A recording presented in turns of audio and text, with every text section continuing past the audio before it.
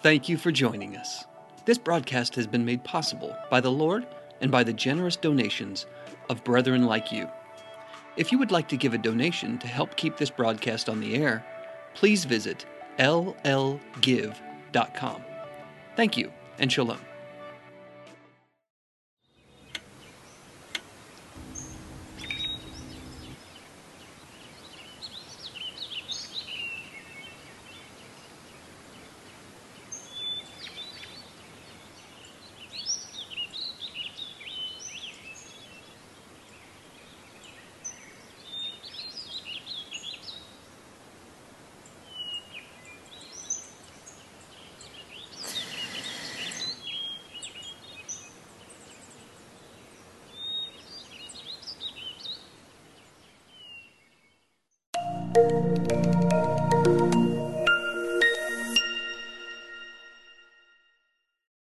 Shabbat Shalom, everyone. I'm Monty Judah with Lion and Lamb Ministries. I want to welcome you to our study of the Torah.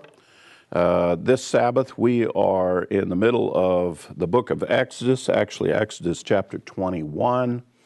And we just completed on the last Sabbath the teaching of the Ten Commandments, where God spoke from Mount Sinai his Ten Commandments. But this portion, interestingly enough, has more compelling information in it than even the Ten Commandments.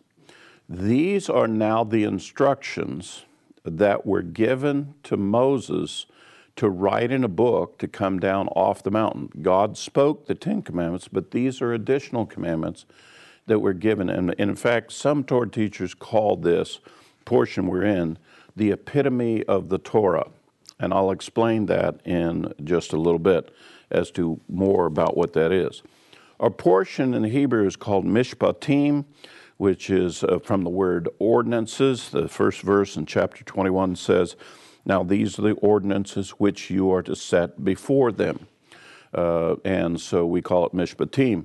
God gave additional commandments to Moses with regard to particularly about some very complex things besides the basic Ten Commandments.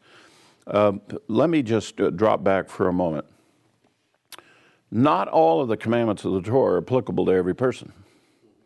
It depends on whether you're a man or a woman. It depends on whether you're an adult or a child. It depends on whether you're a priest or a high priest or just one of the citizens. It depends on if you're a master and you have servants, or you're a servant and you have a master. There's laws that deal with all of those elements in it.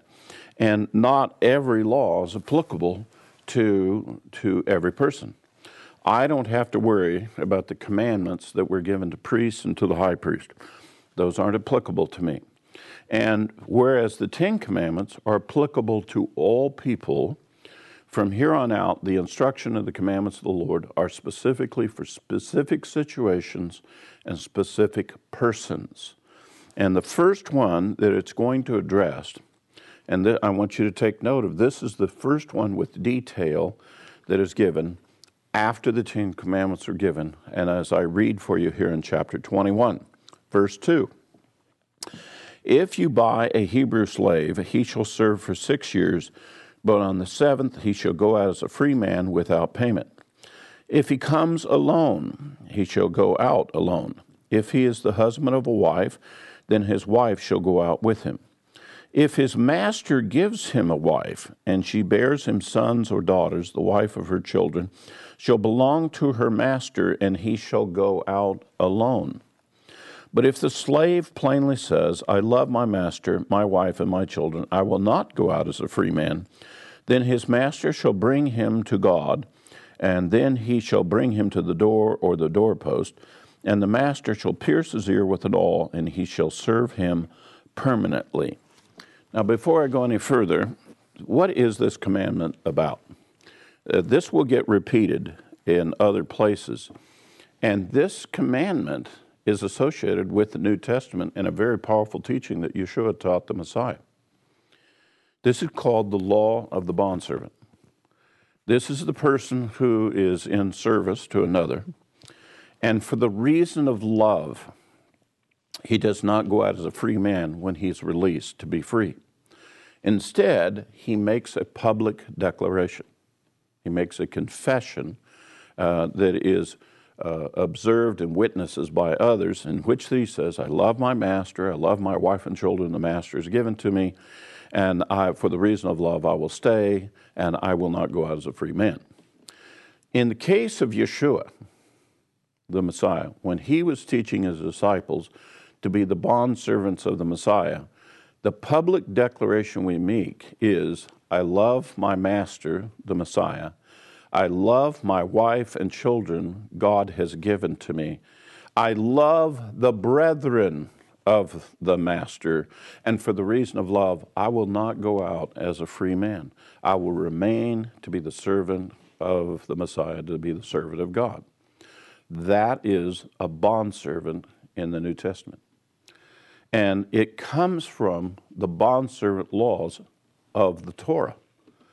For those who might argue, well, we don't have to follow these commandments anymore, I have news for you. The first commandment after the Ten Commandments, the details that are taught in the epitome of the Torah, Mishpatim, is the first one that the Messiah used to explain how his disciples were to become his bondservants. See, the fact is that you're in debt. You have these sins. You owe God an explanation.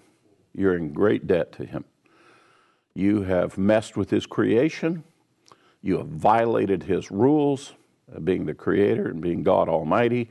You're in debt to him, and you owe him. Well, the deal is that, like the master, I will take you into my house to excuse your debt. I will release you from your debt. You come into my house and you serve me, but you got to make a public testimony. You have to stand up and recognize me as being your master, and you have to love your wife and your children, and you have to love the other brethren. And if you do that, then you will come in and you'll be part of the household of God, and you won't go out as a free man as you did before, so you could violate his commandments and live your own thing and be your own God. It's a pretty simple concept. And that's what every one of us have done as believers of Yeshua. We have made a confession of faith. We have made an exchange with him. We'll accept his salvation for the forgiveness of our sins. And now, coming into the faith, we've learned how we're supposed to love one another.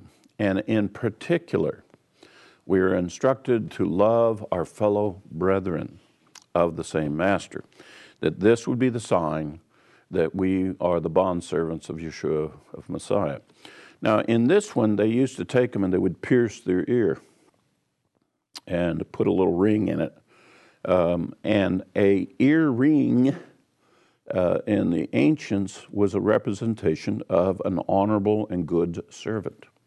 Now, it was a good term. It was a very positive thing if you had that.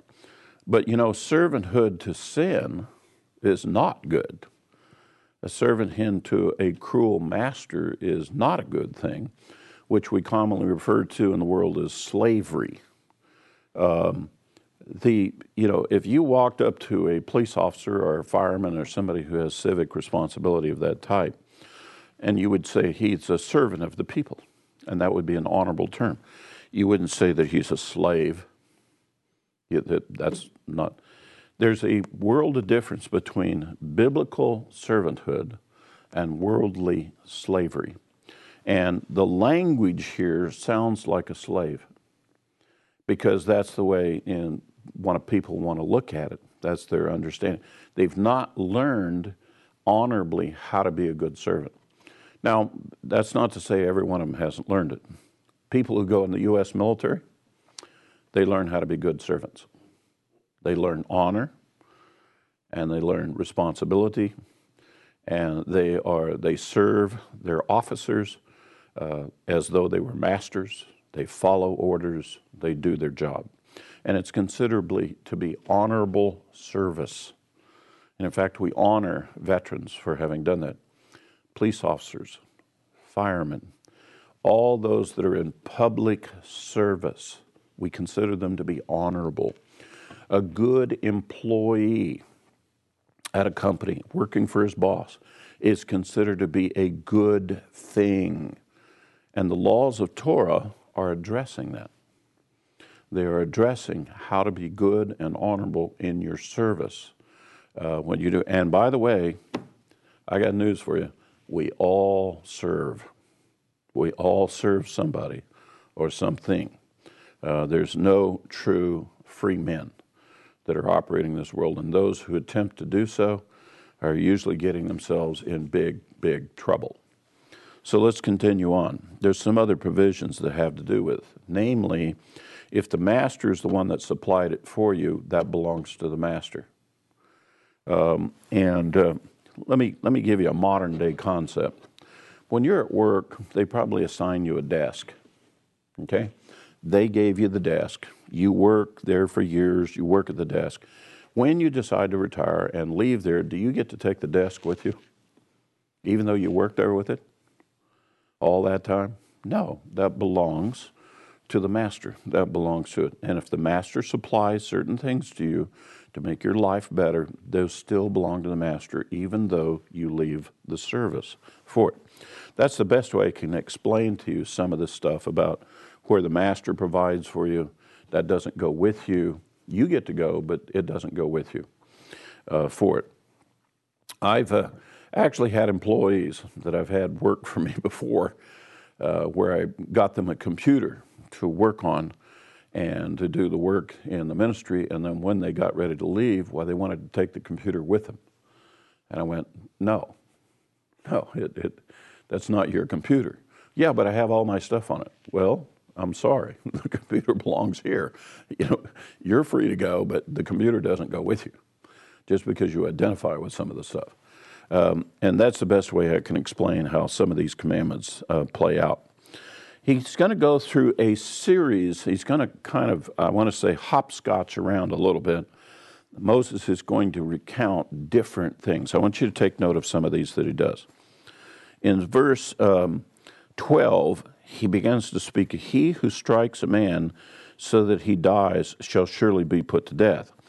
But if he did not lay in wait for him, but God let him fall into his hands, then I will point you a place to which he may flee." This is very interesting.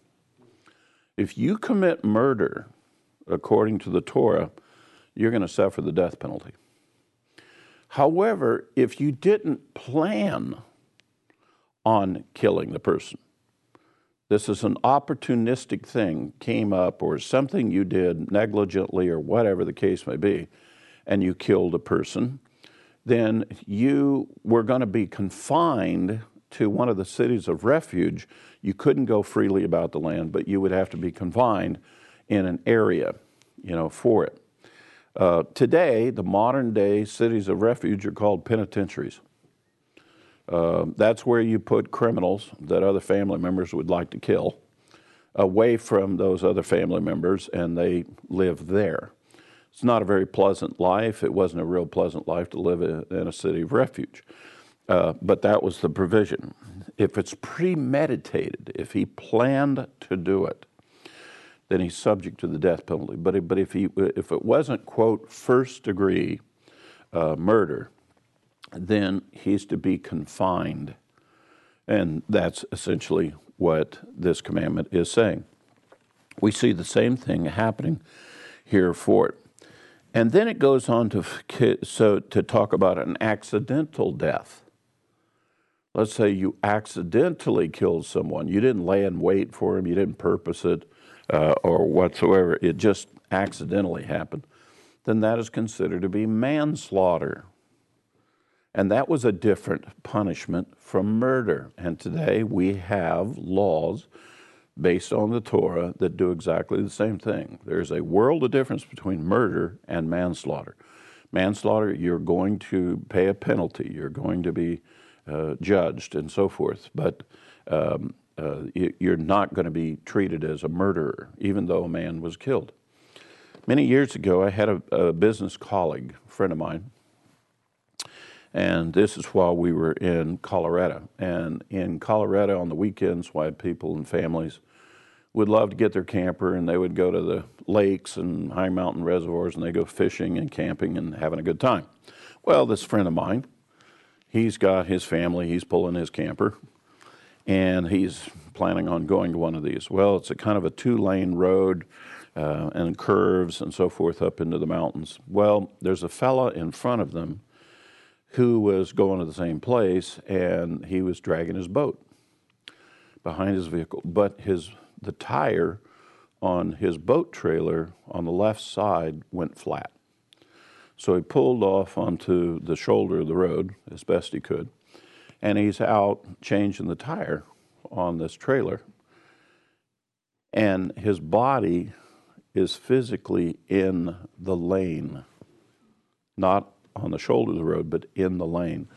And my friend comes driving along, doesn't see him, and suddenly impacts him because he was going through the lane, and he didn't pull over in the middle to avoid him, accidentally hit him. Of course, as you can imagine, it killed him immediately. And he was distraught, and there was discussions going on with the district attorney about how he might be charged with manslaughter, and it was an accident, and the family of the deceased was heartbroken and very angry, and he came to me because he knew I was a spiritual man, and he wanted to sit down and talk with me about it. And the question that he posed to me, he said, according to God's laws, where do I stand? And I said, according to God's laws, you are guilty of accidentally killing someone. And I said, the question at this point is, what will the penalty be? You're not denying that. You're just trying to figure out, what do we do from here on out? To a certain extent, the family of the man that died is entitled to something from you. And I said, do you have automobile insurance? Yes. I said, there is a coverage in your automobile insurance that will do some financial stuff for the victim's family for it. But in your heart, you're going to be constantly dealing with, and you need to take refuge in the Lord.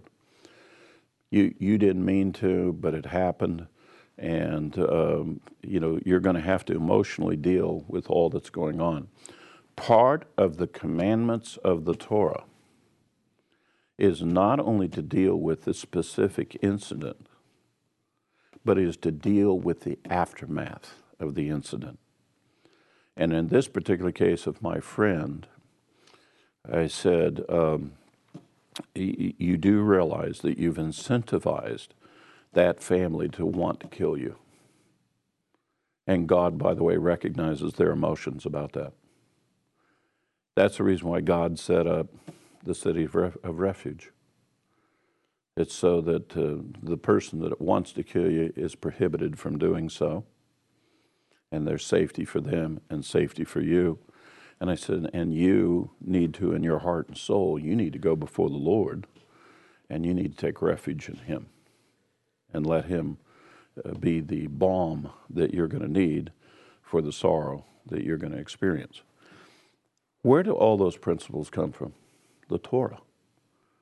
The Torah, Moses and the Lord, they know about life experiences and things that happen, bad things that happen to good people. And He has a plan and a way to address them and to deal with them. In the faith, it's important for us to understand those, to counsel with others, to assist those that have suffered loss, to assist those that are in grievous remorse, from such things. Now it goes on to give some additional commandments. Verse 15, he who strikes his father or his mother shall be surely put to death. Oh, that's interesting. Wow, I guess that commandment about honor your father and your mother has some real consequences to it. Well, as a matter of fact, it does. And when God gave it in the Ten Commandments, He said, so that your days may be prolonged. So you'll live a long life. Honor your father and your mother. But here it now says, one of the things that will shorten your life is if you strike your father and your mother. You strike your father and mother, you deserve to die. And by the way, that's God's judgment on a person. The parents probably would say, no, I don't want my child to die, even though they struck me, even though they did harm to me. But this is God's judgment on the thing. And this is one of the things that marks his righteousness that goes with his justice, that it would be the righteous thing. There's absolutely no excuse. There's no adequate explanation for a child to strike his parents. I don't care how grievous bad it is. He goes one step further on this, and he says that if they curse parents, they're worthy of death as well. You don't even have to strike them, just curse them. You're worthy of death. Why? Why would God make that particular issue so powerful and so severe? Is it because that the parents are your primary teachers of your life for your character and who you are? You probably heard the expression before, that a son is it's like an acorn doesn't fall far from the tree, and or the apple doesn't fall far from the tree. What we talk about is the powerful influence parents have upon children that it carries into their life. There's certain things that get passed down. If that child now turns against the thing, he's literally turning against himself. He's literally destroying his own life, whether you realize it or not. The heritage we get from our parents before, you don't want to destroy that. You want to protect that. That's your life. But when you take issue with it, you might as well be committing spiritual suicide to yourself. And a lot of people don't recognize how powerful that is, and so forth.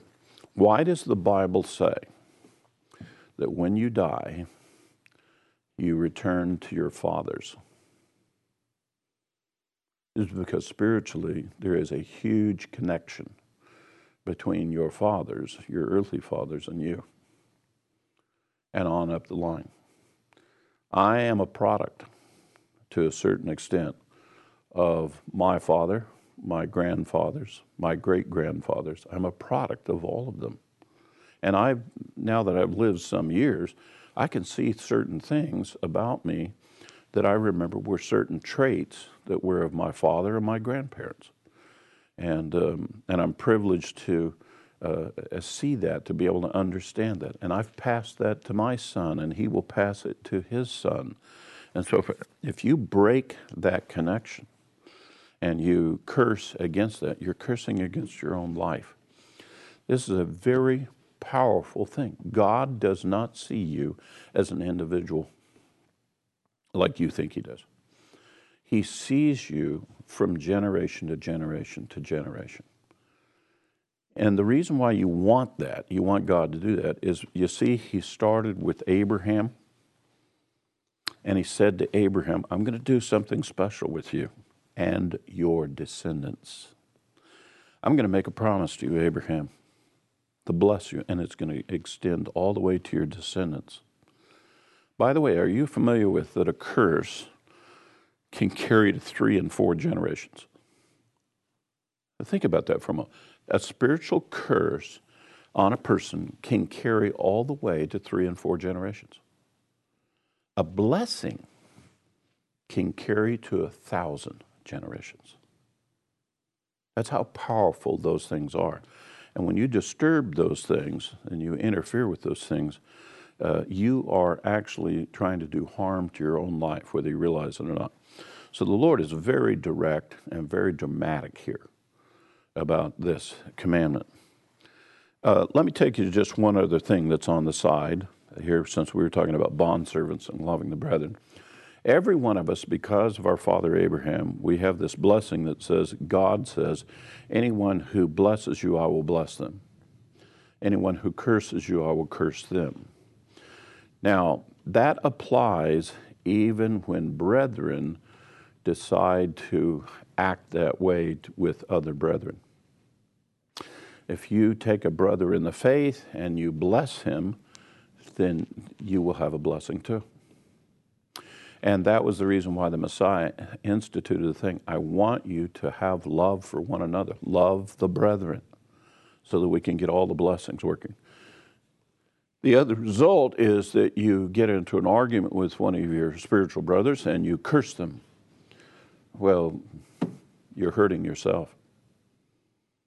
You're putting curses on yourself, and because of what you've done against your own brother.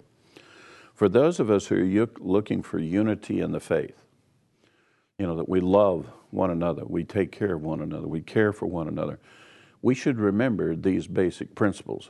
God sees us in a multi-generational point of view.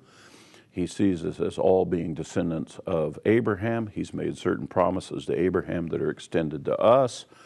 And there are certain provisions of the rules of God's house that apply to us every bit as much. And so he's specifically specifying here, don't strike your father and mother. Don't curse them.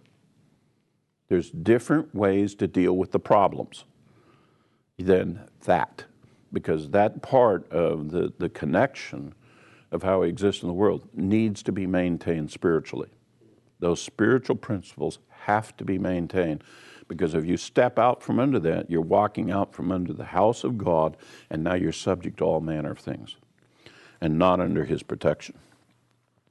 He goes a little bit further here. Let's look at verse 16. And he who kidnaps a man, whether he sells him or is found in his possession, shall surely be put to death.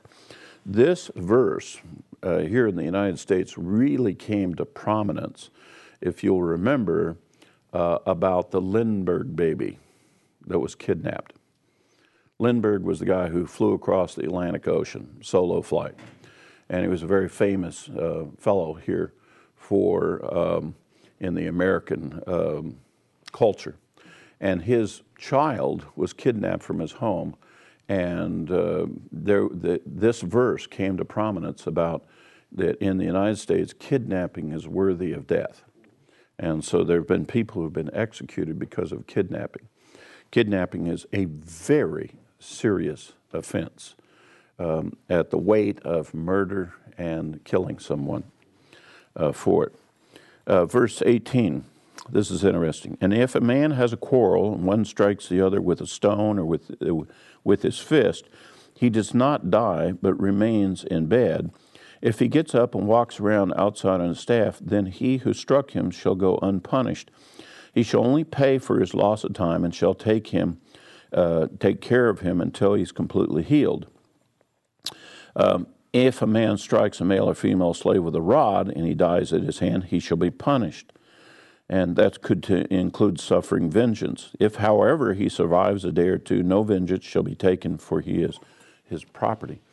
If you get into a conflict and the guy recovers from it and you didn't use any kind of weapon, in other words, you shoved him and you threw him and you punched him and so forth, if he recovers, then all you're responsible for to him is to pay for his care while he recovers. You don't get other penalties from God from it. But the moment that you have a weapon, that is when you're going to be in trouble and violate a much greater law.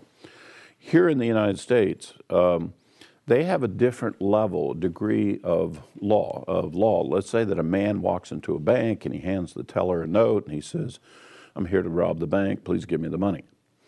Well, if he does that, then he's guilty of robbing the bank. However, if he comes into the bank, hands a note over, and points a gun at somebody and is threatening somebody with a weapon, that's called armed robbery. And that's a completely different law and a completely different penalty. Well, those provisions, those same kinds of distinctions in breaking the law are brought forth by the Torah. Where do you think we got the ideas from? We got them from the Torah.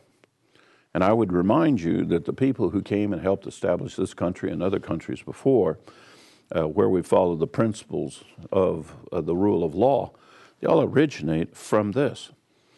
Not too long ago in the United States, there was a movement on the part of liberals to remove any symbols of the Ten Commandments from courtrooms. The truth of the matter is that all of our laws originate from the Ten Commandments, the rule of law. And for them doing that, they're denying it for religious reasons. Actually, what they're doing is they're denying the very laws of our land.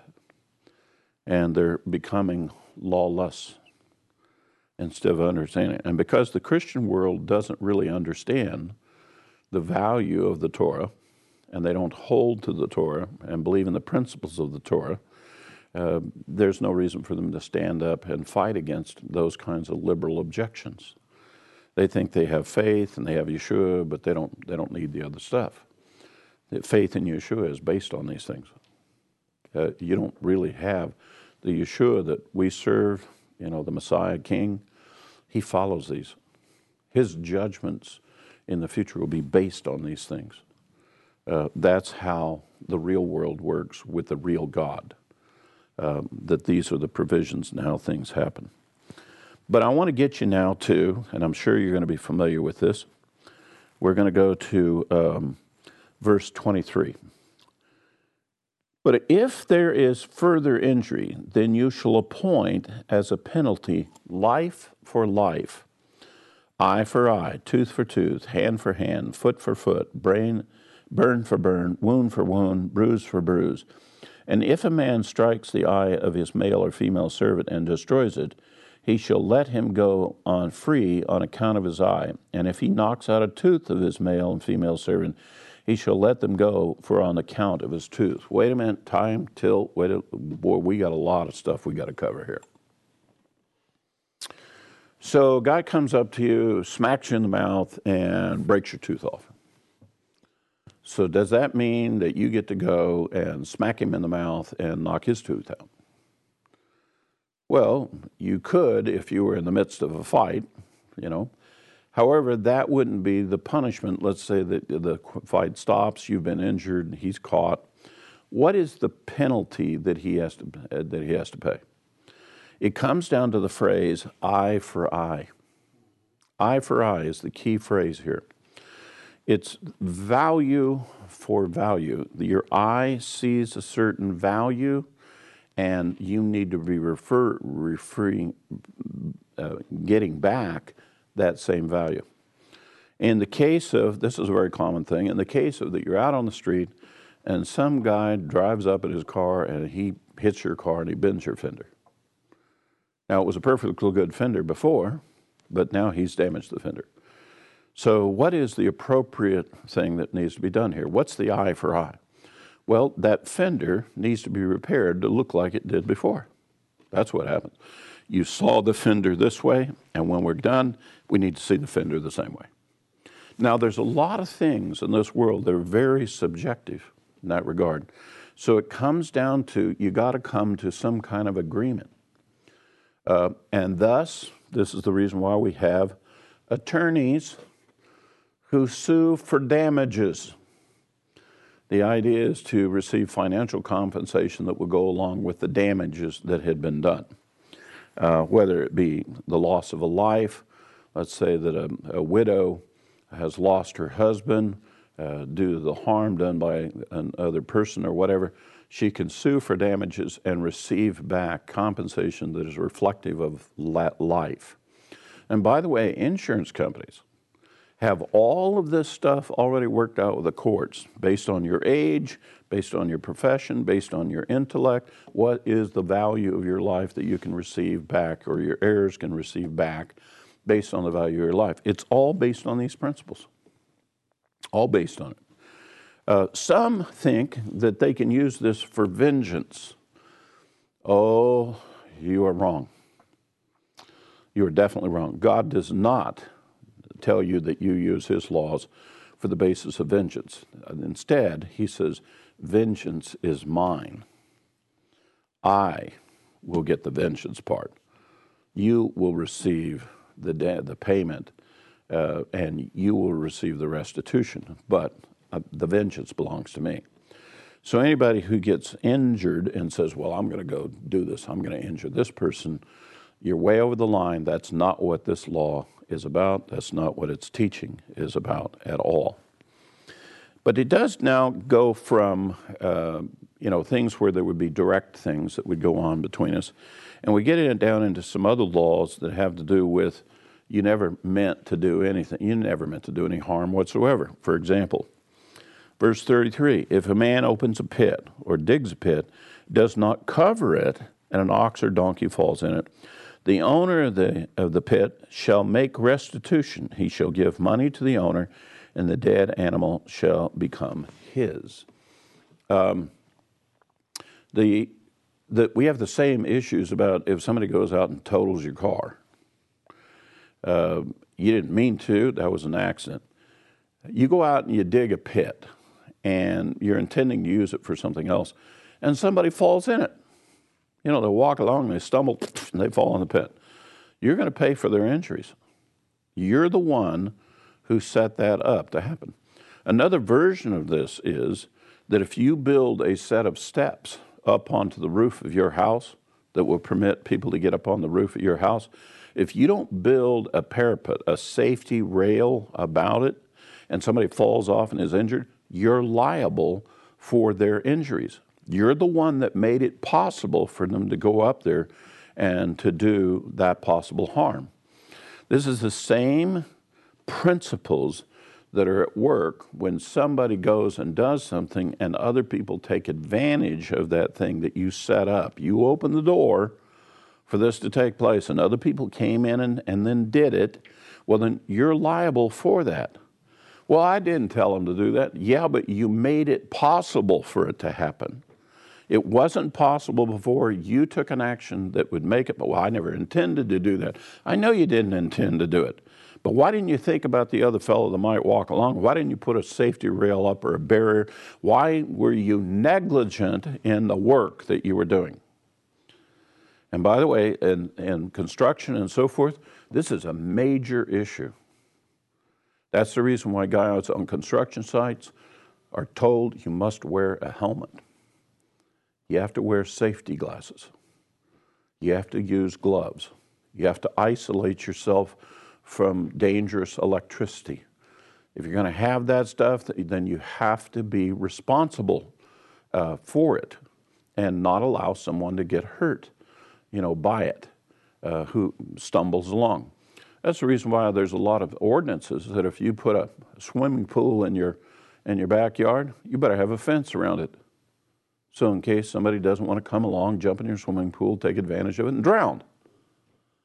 And in fact, I've even seen where they have public pools. And if you have a public swimming pool, did you know that the fence that goes around it, you have to be able to see through the fence? It has to be a chain link fence. It has to be a fence that if someone's in danger in the pool, they can cry out and somebody outside the pool can see they're in danger and call for help. But if it's all blocked in and it's wood, nobody can see, that's considered part of the level of, did you safely set this thing up? Or are you negligent? These principles all come from the Torah. And so that, based on this, you and I can make reasonable judgments, and that you and I can plan on how to live, in a safe way, in a safe community, with other people taking into account your safety, you taking into account their safety, for those kinds of things. I know there's a law, about you don't get to go speeding through residential sections of the town. Well, why do we have that law? Why was it that? Because people that do that, little kids playing out in the yard, sometimes they go chase the ball, and if somebody's speeding up and down the street and doesn't have sufficient time to stop, tragedy happens. By the way, I had a friend who did that years ago. He was a young man. He was driving the car too fast down a residential street. And a kid's ball went out of his yard into the street. The kid ran out to get the ball, and he couldn't stop. And he was operating his vehicle and not thinking about what could be the consequences of what would be happening in that area. Now, if you're out on the highway, it's a little bit different situation. The burden now goes upon the pedestrian. don't walk out into the highway, because now you're putting a driver who's driving fast enough that he can't possibly stop. So the burden falls on the pedestrian and the highway, but the burden is on the driver in the residential area. Where do we get this wisdom to know these differences?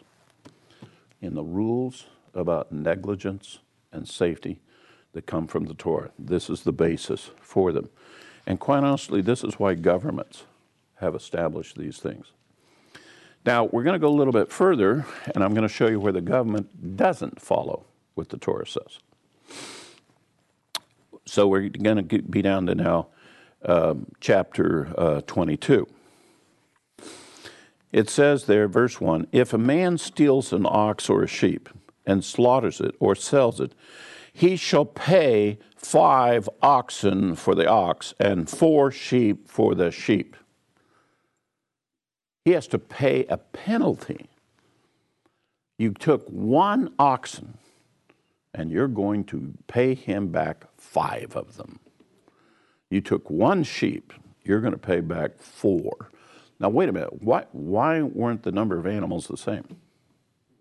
If it said 5 oxen, why isn't it 5 sheep? Or 4 sheep and 4 oxen? What's the difference there? Oxen in those days was part of the ability of how a family lived. The oxen is what was used to pull the plow, to carry big loads. In other words, the oxen wasn't just there to eat grass and then eventually eat. It was used as part of the equipment, for them to live. Same thing with a horse, same thing with a camel. Those animals that are used as animals of burden to assist the people, they have a higher cost. And as a result, there was a higher restitution cost associated with them. Here in the western United States, the use of a horse, riding a horse, transportation from place to place, was so powerful that if you were caught stealing a horse, they could kill you.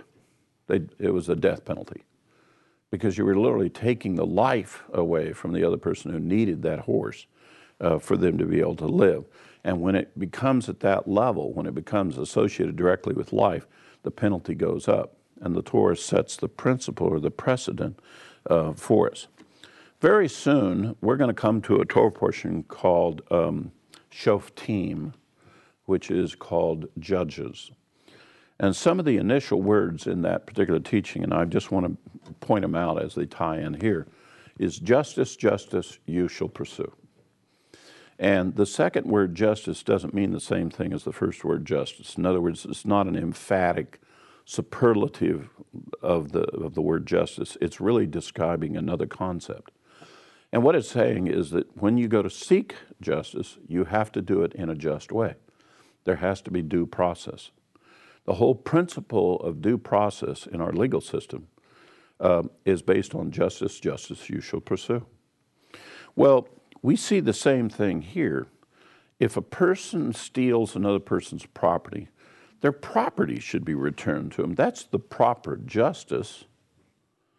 Okay? So why don't we follow those provisions? Right now, some guy goes out and he steals your car. And he sells it. And it's gone. Nobody knows where it's at. They catch him. The guy that stole your car, they catch him. Does he have to give you 5 cars back? According to Torah, it should. According to Torah, he owes you 5 cars. Do our laws call for that? No. Well, you see, practical side, the guy that stole the car, he couldn't afford a car himself, so why in the world would he ever pay back 5 cars? No, the idea is to put a judgment on him, and he's going to spend the rest of his life paying back. That's justice. You stole from him, you're going to pay the price. We don't follow those principles anymore. And as a result, we have less than satisfying result for our justice system. If you're the victim of a crime, about the only thing that you get to do is maybe make a victim statement at the guy's trial in front of the judge before he announces penalty on the perpetrator. That's about as much as you get. Some try to seek judgments and sue for things. That's part of the process, but it's less than satisfying. The fact of the matter is, victims of crime in this country and throughout the world do not receive the restitution that the law requires. And, by the way, men's laws don't specify that you have to do restitution. And if you do, it's minor as compared to what the restitution requirement is from the Torah. Let's go here and let's look at another version of this. Verse 14. If a man borrows anything from his neighbor and is injured or dies while its owner is not with it, he shall make restitution. If its owner is with it, he shall not make restitution. If it is hired, it came for its hire. I had friends of mine, Messianic brethren. He borrowed his neighbor's barbecue, gas barbecue. So he hauled it over and put it on his patio, and he's out there cooking his chicken or whatever it was he was cooking, and there's a cracked line in the hose from the gas from the tank up into the grill. And that gas leaks and it catches on fire. And all of a sudden the whole barbecue grill is just on fire. I mean, the gas is coming out of the bottle and it's just cooking the whole barbecue grill. Police are called, fire department's called, they're in there spraying, putting it out. Almost threatens the house because it was sitting on the patio with a roof above it, but the house doesn't catch on fire. But my goodness, it's emergency and everything. I mean, it's scary. You know, this. If you ever see one of these propane bottles get on fire, it's scary. The first thought you have is this thing is about to explode. So he says to me, yeah, the neighbor wants to be paid back. The neighbor wants me to pay for his grill. And I said, okay, let's follow the provisions of the Torah. Was the neighbor present when you were using the grill? Was he invited to come over and eat with you guys?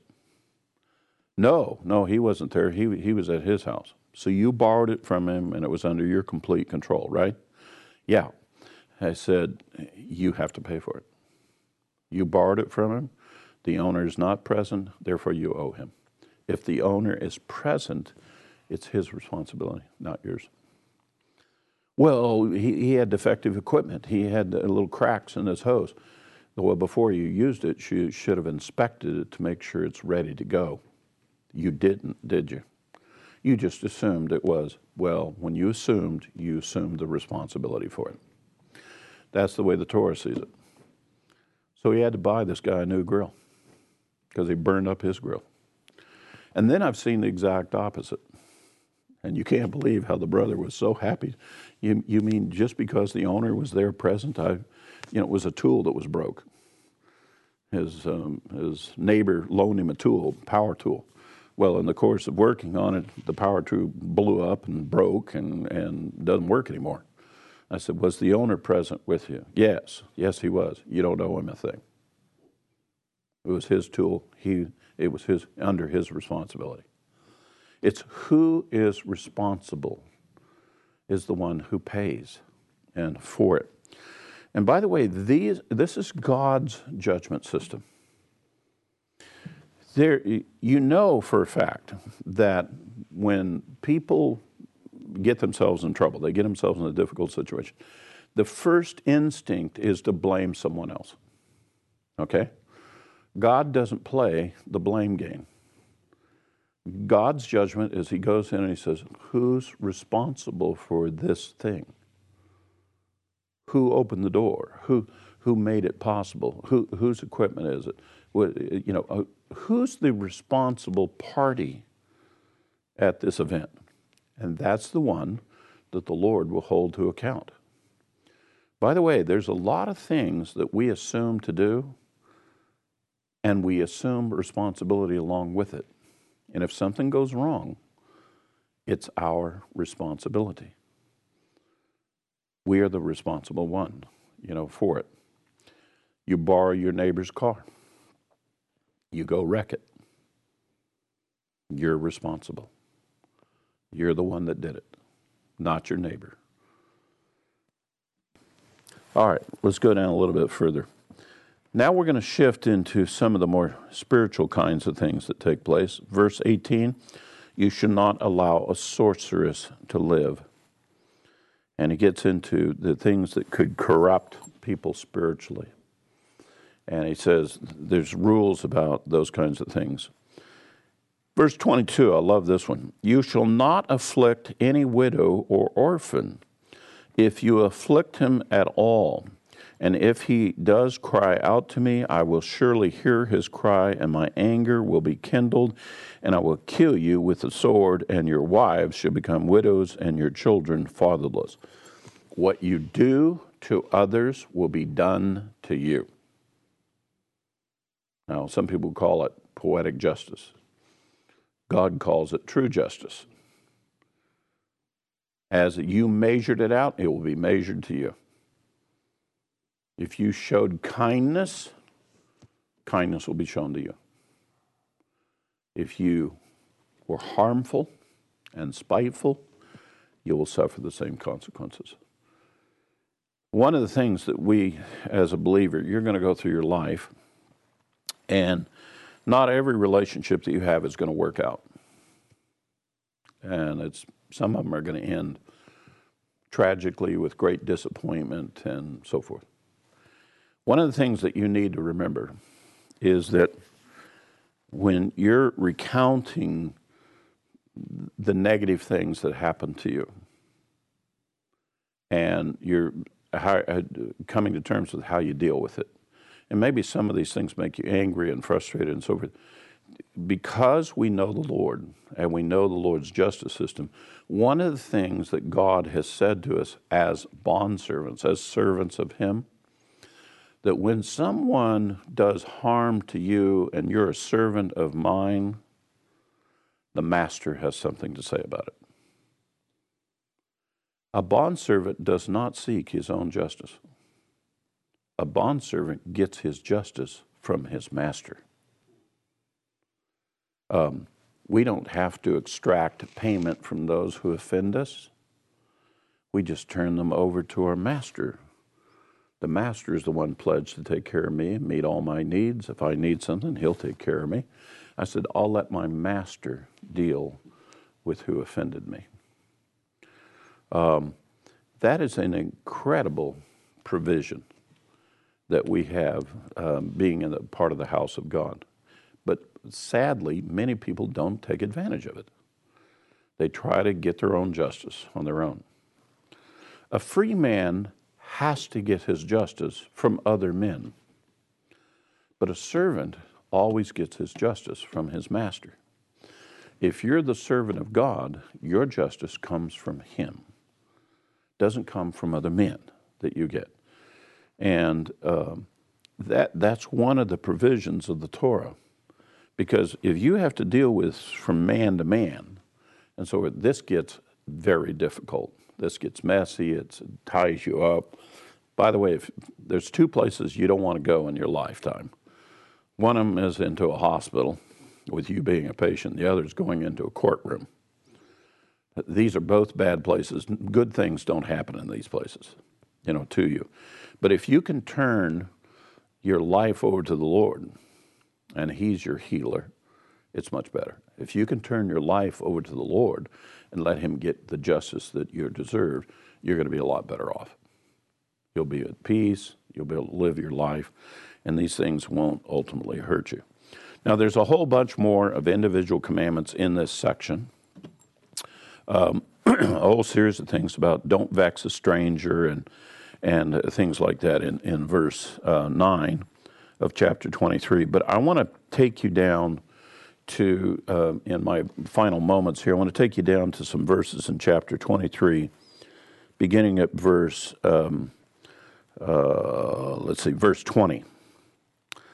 Behold, I'm going to send an angel before you to guard you along the way, to bring you into the place where I have prepared. Be on your guard before him and obey his voice. Do not be rebellious toward him, for he will not pardon your transgression, since my name is in him. But if you truly obey his voice and do all that I say, then I will be an enemy to your enemies and an adversary to your adversaries. For my angel will go before you, and he'll bring you into the land of the Amorites, the Hittites, the Perizzites, the Canaanites, the Hivites, and the Jebusites, and I will completely destroy them. Everybody in this world is going to have problems with those guys called the ites. Now, we all have these different people we have to run into, and they're all a version of the ites, Jebusites, Amorites, blah, everybody's got them. But if you understand that in the course of your life, the angel of the Lord, and by the way, who in the world is that? Oh, that would be Yeshua. That would be the Messiah. He's the one that has God's name in him. He's the one that has the power. He's the one that's pledged to you. He's the one committed to you. He's the one that's in covenant with you to provide for you, to protect you, to be in his house. If you'll hold to that, hold to him, let the angel of the Lord do the things that are necessary to be done for you to get through this life correctly. That was the word that was put after they gave the Torah, after he gave these individual teachings. Moses then said, hey, we're going into the land with these commandments. Let the angel of the Lord help you as you go in and so forth. We're all on a journey to the promised land, to the Messianic kingdom. We need to learn how to follow the angel of the Lord and listen to what he says. Listen to his instructions. Follow these instructions. By the way, the instructions, the commandments of the angel of the Lord are just the same ones I just gave you. Those same commandments. They're not new ones. They're not different ones. They're the same ones that we've been reviewing here in this. All right, that's our portion for this Sabbath. I hope you enjoyed it. Shabbat Shalom.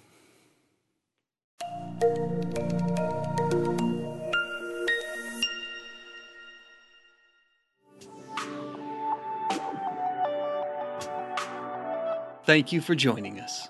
This broadcast has been made possible by the Lord and by the generous donations of brethren like you. If you would like to give a donation to help keep this broadcast on the air, please visit llgive.com. Thank you, and shalom.